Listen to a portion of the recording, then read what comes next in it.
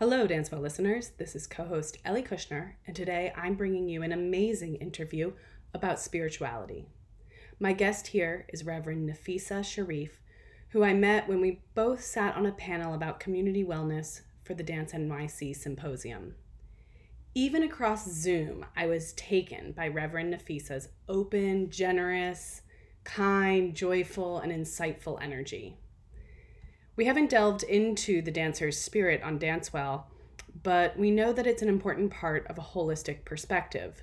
So call it good fortune or divine intervention, but when Reverend Nafisa came into my circle, I knew she was the person I needed to interview.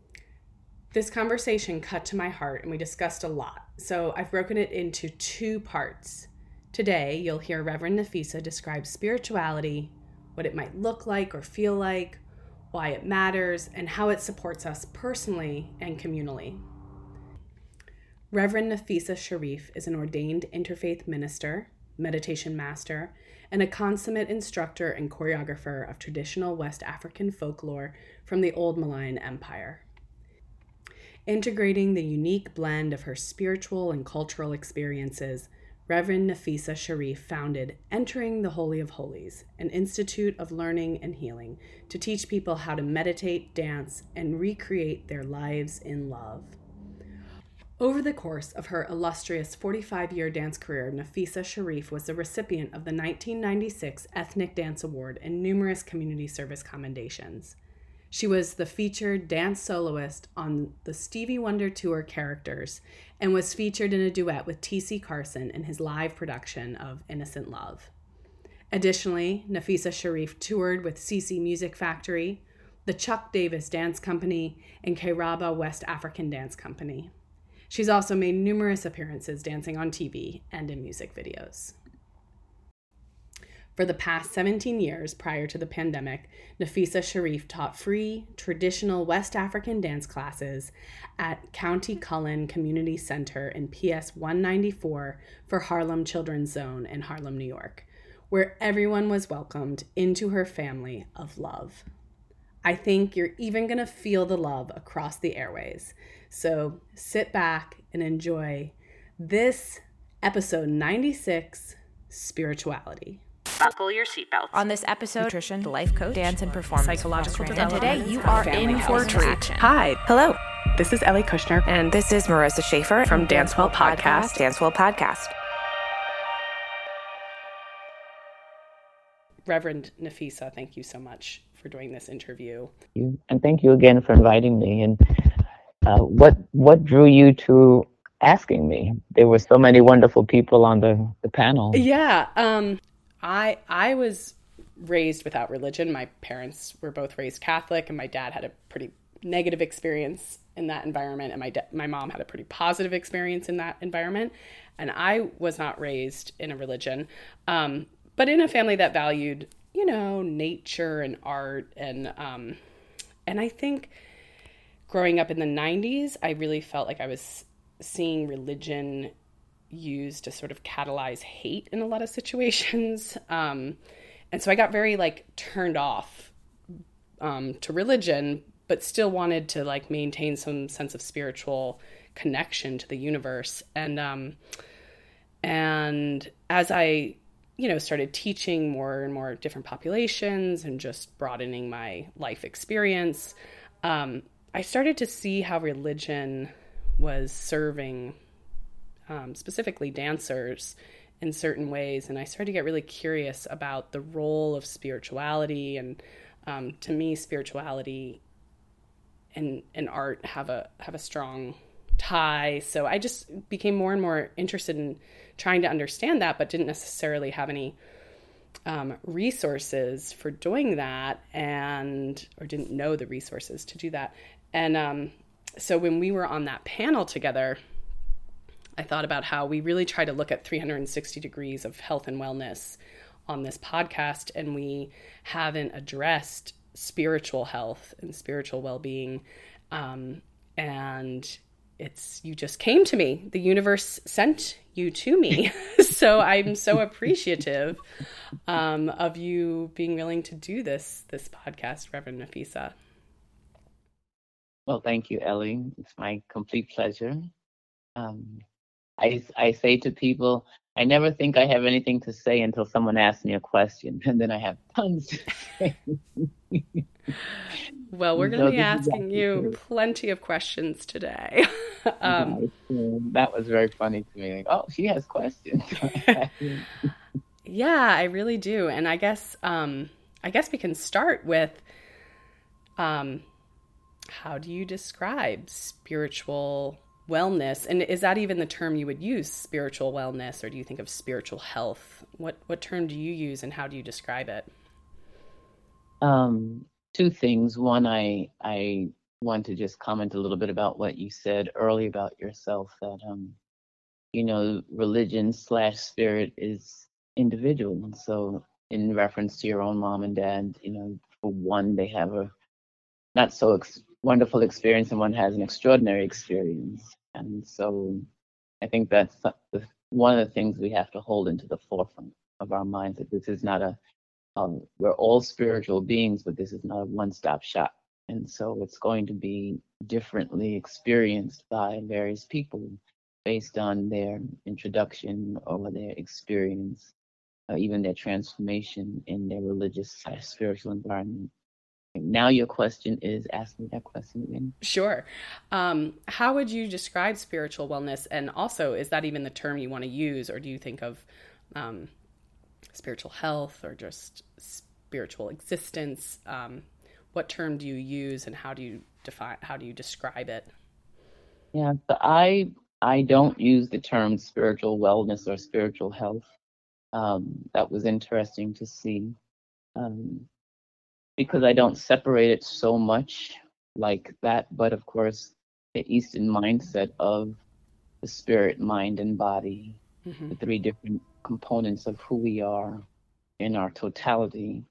Of course, we give a lot of attention to our physical body, and especially as dancers slash athletes, we give a tremendous amount of energy to what we look like physically, how strong or weak we are physically. We don't give so much attention to our emotional, mental well being, and perhaps spiritual wellness or well being is last on the totem pole. And yet, in these last many years, especially throughout the coronavirus, when we were home, quarantined, and nowhere to go, many people did dive deeper into their spiritual relationship, whatever that is, in order to just survive and sustain themselves and not go crazy being isolated and quarantined alone for many people, or even home with everybody, the cat, the dog, the children, the spouse, um, grandma, grandpa. So uh, I think the first thing I would say is there has to be an understanding that, in fact, we are spiritual beings. Some people don't believe that we are. They only focus on the physical, maybe the mental, but not the spiritual. And the spiritual, by essence, by design, is who we are. So if we take away the spiritual essence of the body, we're dead. Mm-hmm. So the spiritu, life force, essence, spirit, all those reference the essence of who we are, and also references the greater aspect of who we are, the part of us that is greater than us, that we don't know all those answers. There's a lot about the physical body or the mental body that we can determine, but not the spiritual body. And so we're learning more about the many dimensions and the other worlds and alternate realities, and even Star Trek and some of them wars and I'm not a big Trekkie, but my family, some of my family members are. So just watching them avidly eat up all the different Star Trek um, programs that come one behind the other, but speaking about this spiritual realm, even though it's through a technical scientific perspective, because these are clearly people in a spaceship going out into the world to discover the world. And from a spiritual perspective, that's what we do without going anywhere. We don't need a ship. That's what meditation is for. Meditation is our spiritual ship. It's how we go and discover the world where no one or no man or woman has been before. by going deep. So I think the spiritual wellness, first, we must acknowledge that it in fact exists, that we are a spiritual, essential life force being, and then some kind of commitment to it that says, in the same way as you go to the gym or you take dance classes or you do something athletic to keep your physical body strong, you must commit to your spiritual well being to keep your spirit strong. And there are many, many, many ways to do that. But those are the two things I would say up front that uh, would contribute to spiritual wellness. One, acknowledging that in fact you are a spiritual being, and two, feeding it in the same way as you would feed and nurture and nourish your physical body or your mental body. You must nourish and nurture your spiritual body. I love that. And we'll get into some of the ways that we might nourish it. I want to also ask about that relationship that I set up at the beginning, which is between religiousness or religiosity and spirituality. What is the relationship between religion and spirituality? Yeah, so one is exoteric religion and one is esoteric spirit. So the exoteric are all the external things that we do. Pray 5 times a day in Islam. Go to church and say 3 Hail Marys and 2 Our Fathers in Christianity. Or whatever you're led to do or guided to do at a physical level to I'll say the rules and regulations of the religion. That's the exoteric. And then the esoteric, which is the more mystical side, the metaphysical side, is the beingness. Both are equal sides to the same coin. One tells you about it, one allows you to experience it. And so the esoteric is more that deeper feeling that you have when you are in rapture with the divine, with love, with whatever name you want to call God, but that it's not about what you think or what you've read or how many times you did something. It's about a state of being. And so we need both, especially as human beings, because like this, we use communication, we use language to communicate, we think. And so we're going to read, we're going to write, we're going to learn, but we also want to be. And I think that's the beingness is catching up with the thinking that for some people, even in our world, look at the state of our world. We've overthought so many things. Mm-hmm. We've taken so many things out of their natural environment and not for the better or the best, for the worst. And we are suffering from that. And it's causing us to come back to this place of community, unity, spirituality, and mostly harmony with ourselves, each other, nature, to bring balance back to the world. So we don't see that yet in a real way, in a global scale yet, but it is happening, definitely at a grassroots level. And again, we started to see a lot of that in 2020 because why? We were home. There was nowhere to go. So people watched it. They watched it, they thought about it, they contemplated it, they made decisions around it. It's a work in progress right now. It's a work in progress, absolutely. So when you say that we need both the exoteric and the esoteric, does that mean that we need religion, or can somebody be in a good spiritual place without being in religion? Oh, sure. We forget, Ellie, that organized religion is relatively new. Mm-hmm. And that before everything was organized, we lived in harmony. Our ancestors lived in harmony with nature. They paid attention to the cycles of the sun and the moon. They paid attention to the plants and the herbs that grew, what were dangerous, what were healthy, what will heal, what would destroy. And they lived in harmony, especially with fire and water. A lot of their ceremonies or their civilizations and villages were around where they could sustain themselves. So as we moved into a more sophisticated technological industrial environment, we Political. forgot about nature, political. But before even the political, so much is moving away from saying hello to the earth, to being grateful to the earth, to facing the sun. You know, in yoga, we do the sun salutation. But when you think about it, every morning, people in India, in parts of Africa, are facing the sun and saluting the sun because the sun gave them everything. So it's not just yoga poses, 12 different asanas or postures in this that we do facing the sun. It is so much more than that.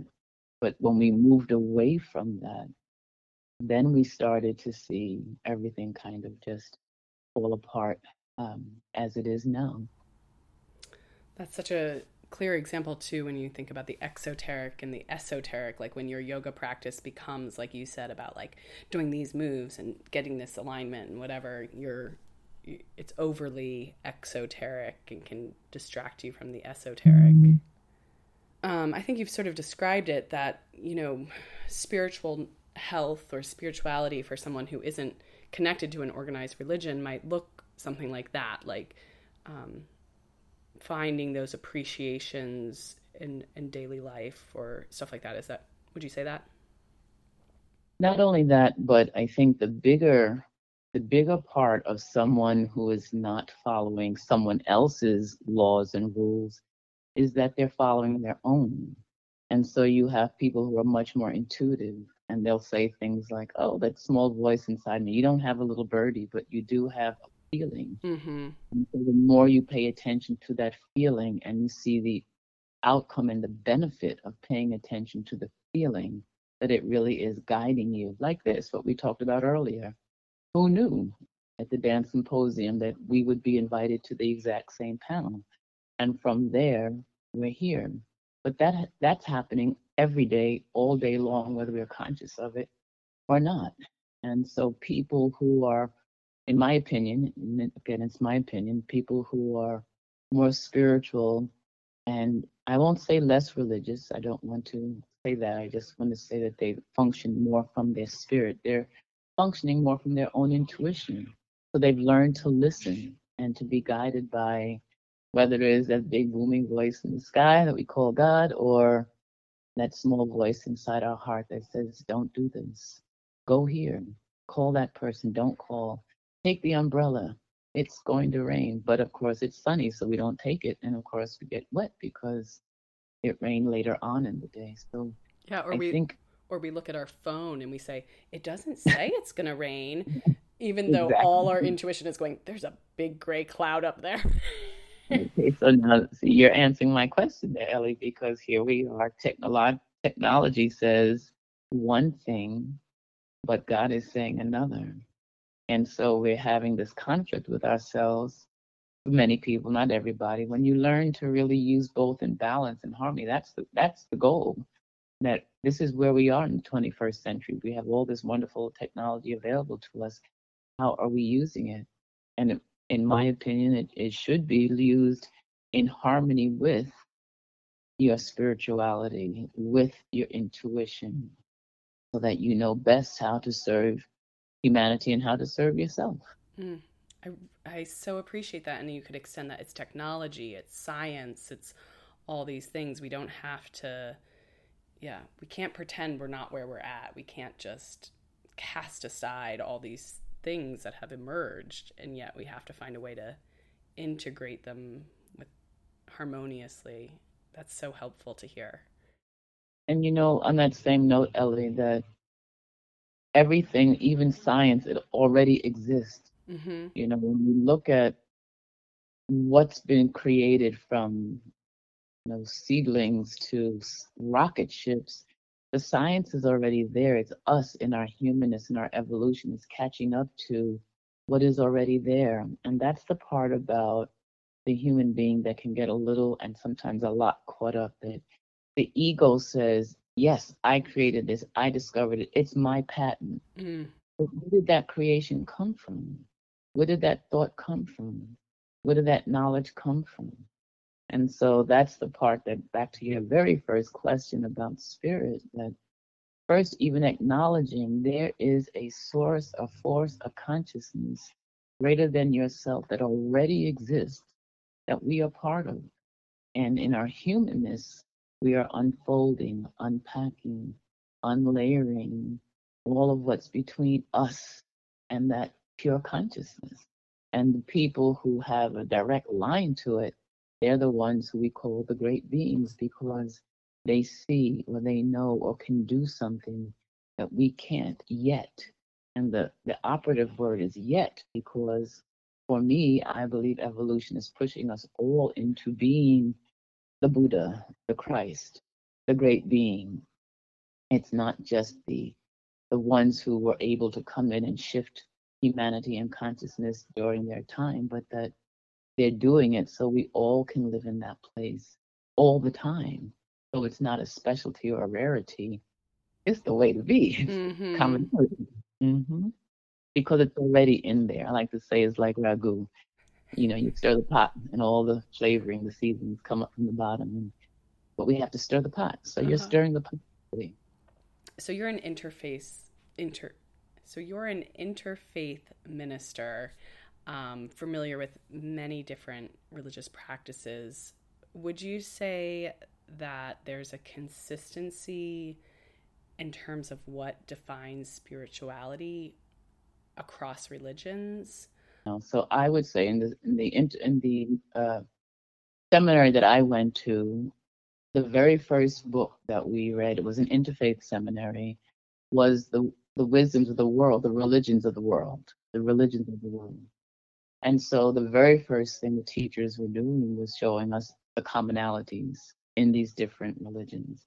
And so again, back to the esoteric, what is most common amongst many religions, I won't say all, but many religions, is this oneness with God, this desire to reach this oneness with God, to know ourselves in our humanness, in oneness with God. And God can be easily translated as pure love or unconditional love, not so much in a religious phrase or term, but in a spiritual context. We really reach that place of love. So, that being said, the virtues of virtuous life is almost always what's taught about, and how to acquire a virtuous life, to live a virtuous life. The difficulty is that we're not so virtuous. And so we have to really constantly challenge ourselves, our judgments, our criticisms, not only of ourselves, but each other. And then religions do that as well. And not all, certainly, but there are enough religions that if you're not chosen, if you're not this religion, you're not going to heaven. If you don't do these things, God will condemn you, will kill you, you'll burn in the fire. So all of that conversation that controls and separates equally exists in religions, because why?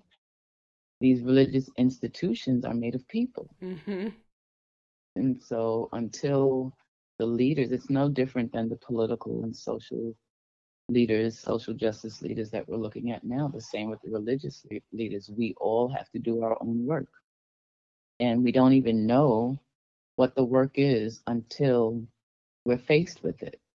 And what is our response? Not our reaction, but our response to something or someone who's different than us.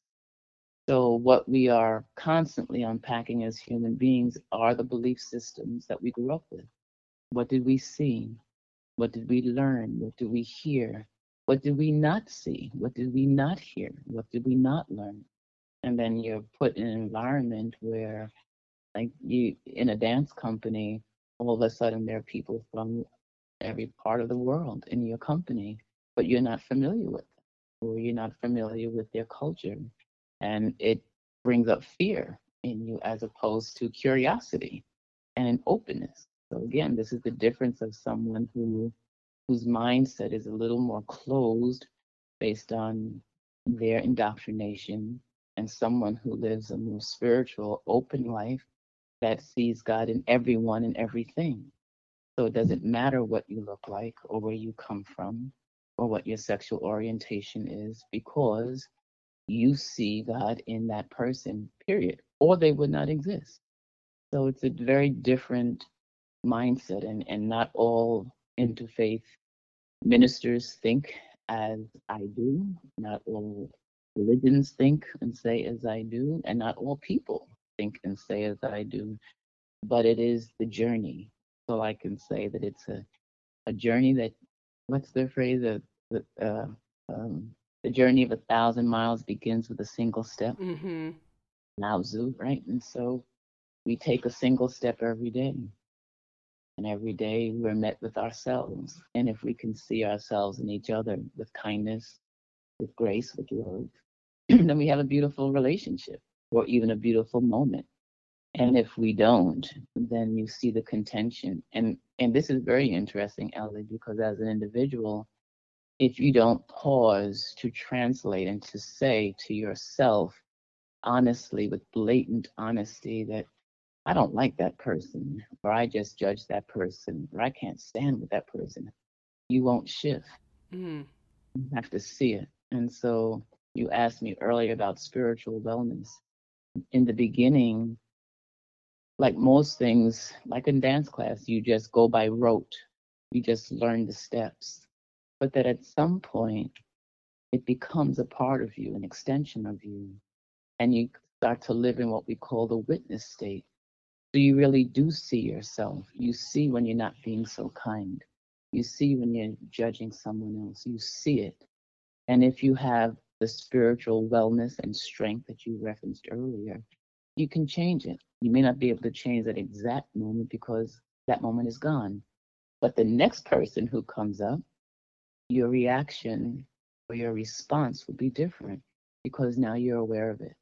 So the key really is awareness. I know you're asking me about different religions, and again, I can't speak to every single religion. I'm doing an overview that all institutions, regardless of whether they're religious, spiritual, political, are comprised of people. And it's the people and the individual person. You have to want to live a virtuous life. That's the first. You have to want to. And then you have to be willing to do the work, to really look and see, well, when am I not so kind?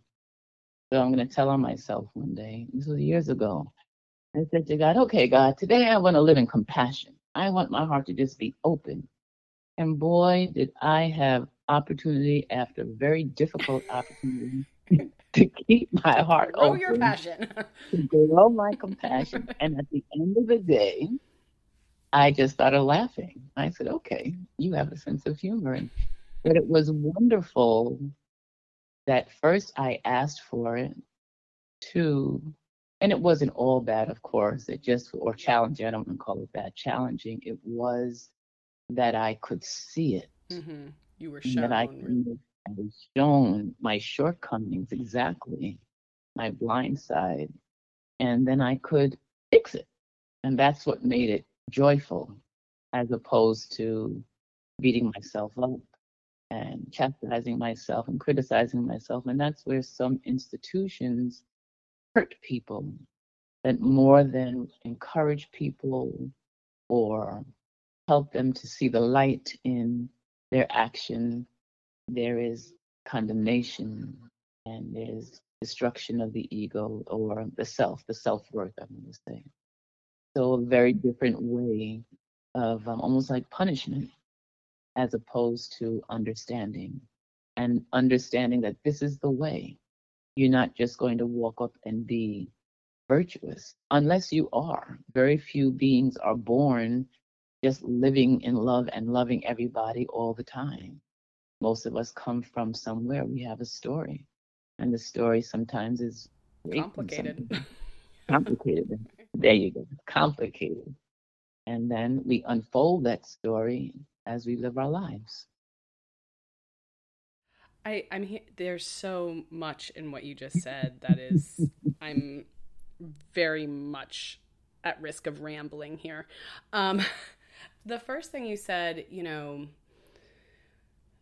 that I want to talk about is, or just comment on, you said how we're heading back. You feel like we've gone so far and we are, you feel bit by bit making our way back to this connecting to the spiritualness. And I think, here in the US, like, it's been such a tumultuous 5 years, as many other places in the world live regularly. And I think we were really faced with what you're saying, which is like, the system is made up of people, and imperfect people make imperfect systems. And I know for myself, like, when times have been really bad in the past 5 years, I've had to like kind of zoom into the local level. Like, I'm living in peace and harmony with my neighbors. I feel good about, these particular things that are really close to home. How can I stay focused on that which is closest to me, out of sort of desperation, because what was far away was so scary and I couldn't change it. And I was reminded of, like, this is the space that I can affect me, myself, my immediate relationships.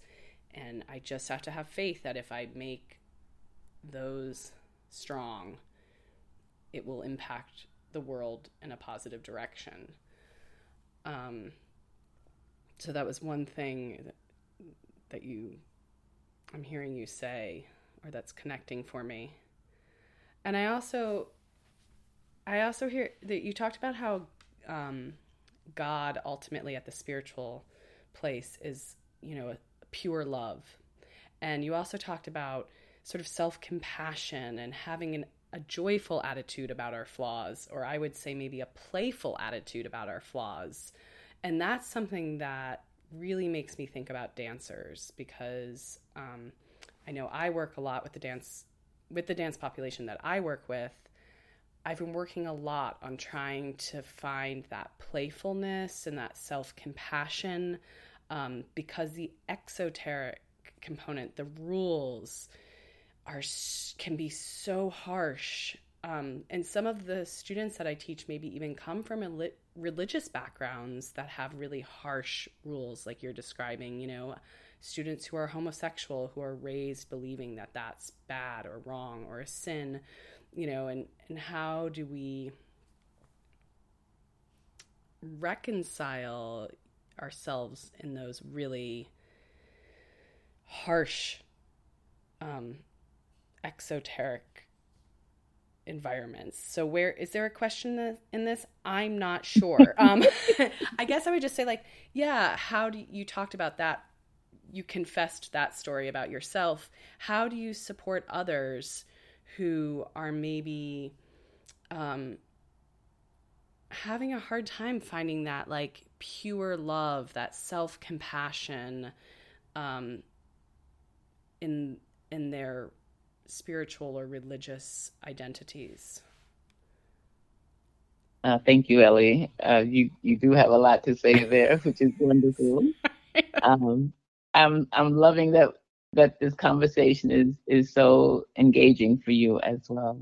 But I do want to first go back to what you said about being really present with yourself. I'm going to say your family and your close neighbors, partly because we were quarantined in 2020. We couldn't go out. We couldn't go far distances. We couldn't travel.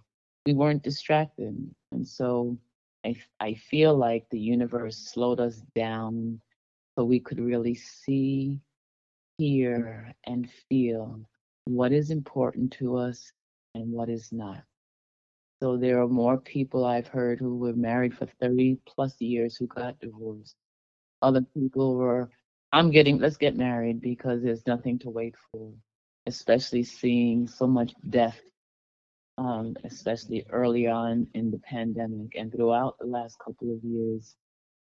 Although we know tomorrow is not promised, it became even a greater reality that tomorrow is not promised and we must live for today. That being said, Ellie, all you can do is be who you are. And that's for any of us. I wear white all the time, and I said this in the symposium. So it is a great attractor, and especially to people who are most marginalized. So people often come up to me and ask me, Miss, can I ask you a question? And I know where it's going to lead. I may not know the question, but they want to know something about spirit or God. No, I can rebuff them and rebuke them and just keep moving. Often they are people who have addictions to some substance or another. Or I can pause and look in their eyes and talk to them like a human being. And 99 times out of 10, out of 100, it goes straight to their heart.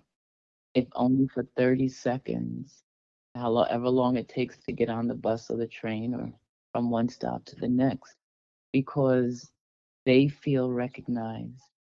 They feel like they've been seen, they've been heard. And this is true. The other day I was on the train and an older man was really having a conversation with himself, and he was really, really into his conversation, out loud conversation.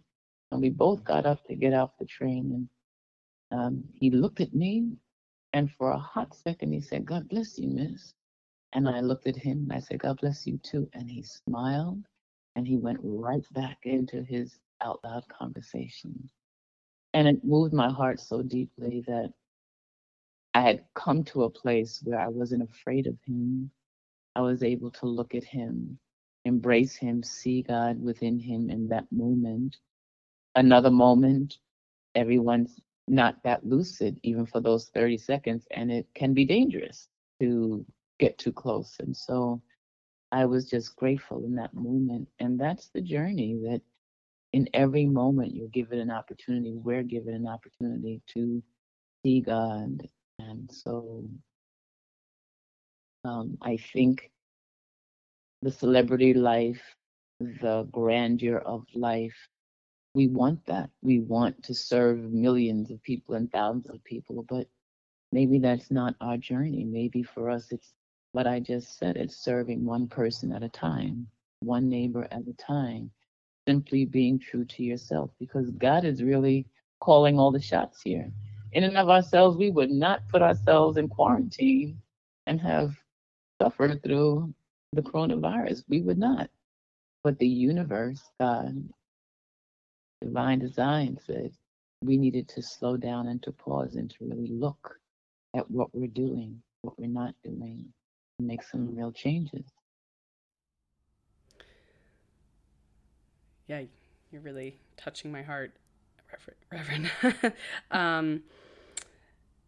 And I think it's been a challenge now as life picks up to figure out how we take those lessons and not just rush back to the old way. I want to say too, you had asked me something about joy, I think, especially in dance, and I didn't comment on that, but to say how important joy is, and to really discover for yourself what it is that makes you happy, including something so simple as go hug a tree, which I tell people to do all the time. My husband's a big tree hugger. Yeah.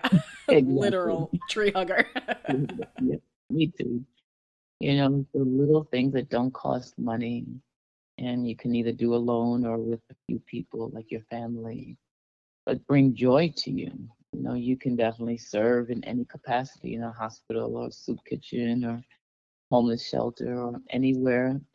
You can do service, but you can also just show up and see people, be able to just see God everywhere.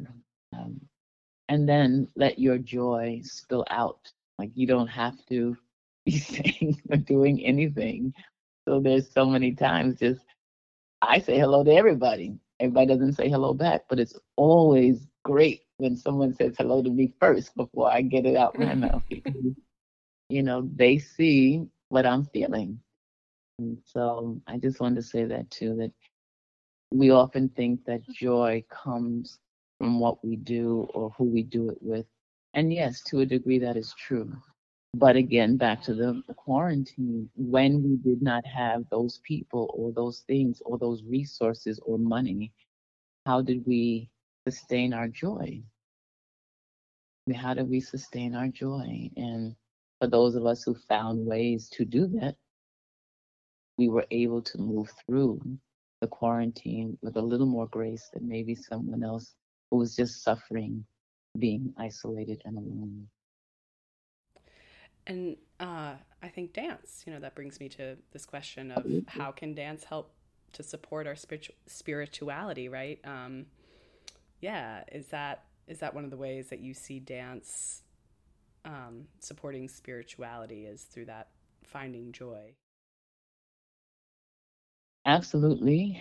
I would like to say, as professional dancers, back to that doggone exoteric, there are all the rules and regulations what the dancer body's supposed to look like and how you're supposed to move and how this and how that.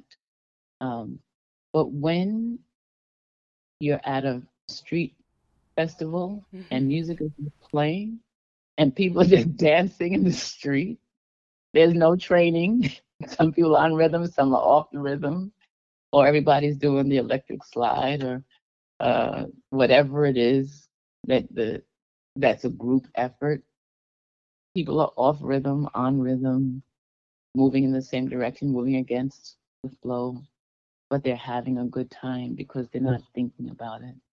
And certainly any dancer or any human being, any person who decides to be a professional dancer, that I hope and pray that wherever they are, that they're in an environment, a community, a company that nurtures them and nourishes them and sees them in their wholeness, not just what their physical body can do, but reminds them of their spiritual body to nurture that relationship with the universe and mentally and emotionally give them opportunity to express how are they feeling. Almost no one wants to know how you feel because it might bring up how you're feeling and you may not want to talk about how you're feeling. But especially again, back to the coronavirus, a lot of attention has been placed on our mental health and wellness. Why? Because we've seen so much suicide, especially amongst teenagers.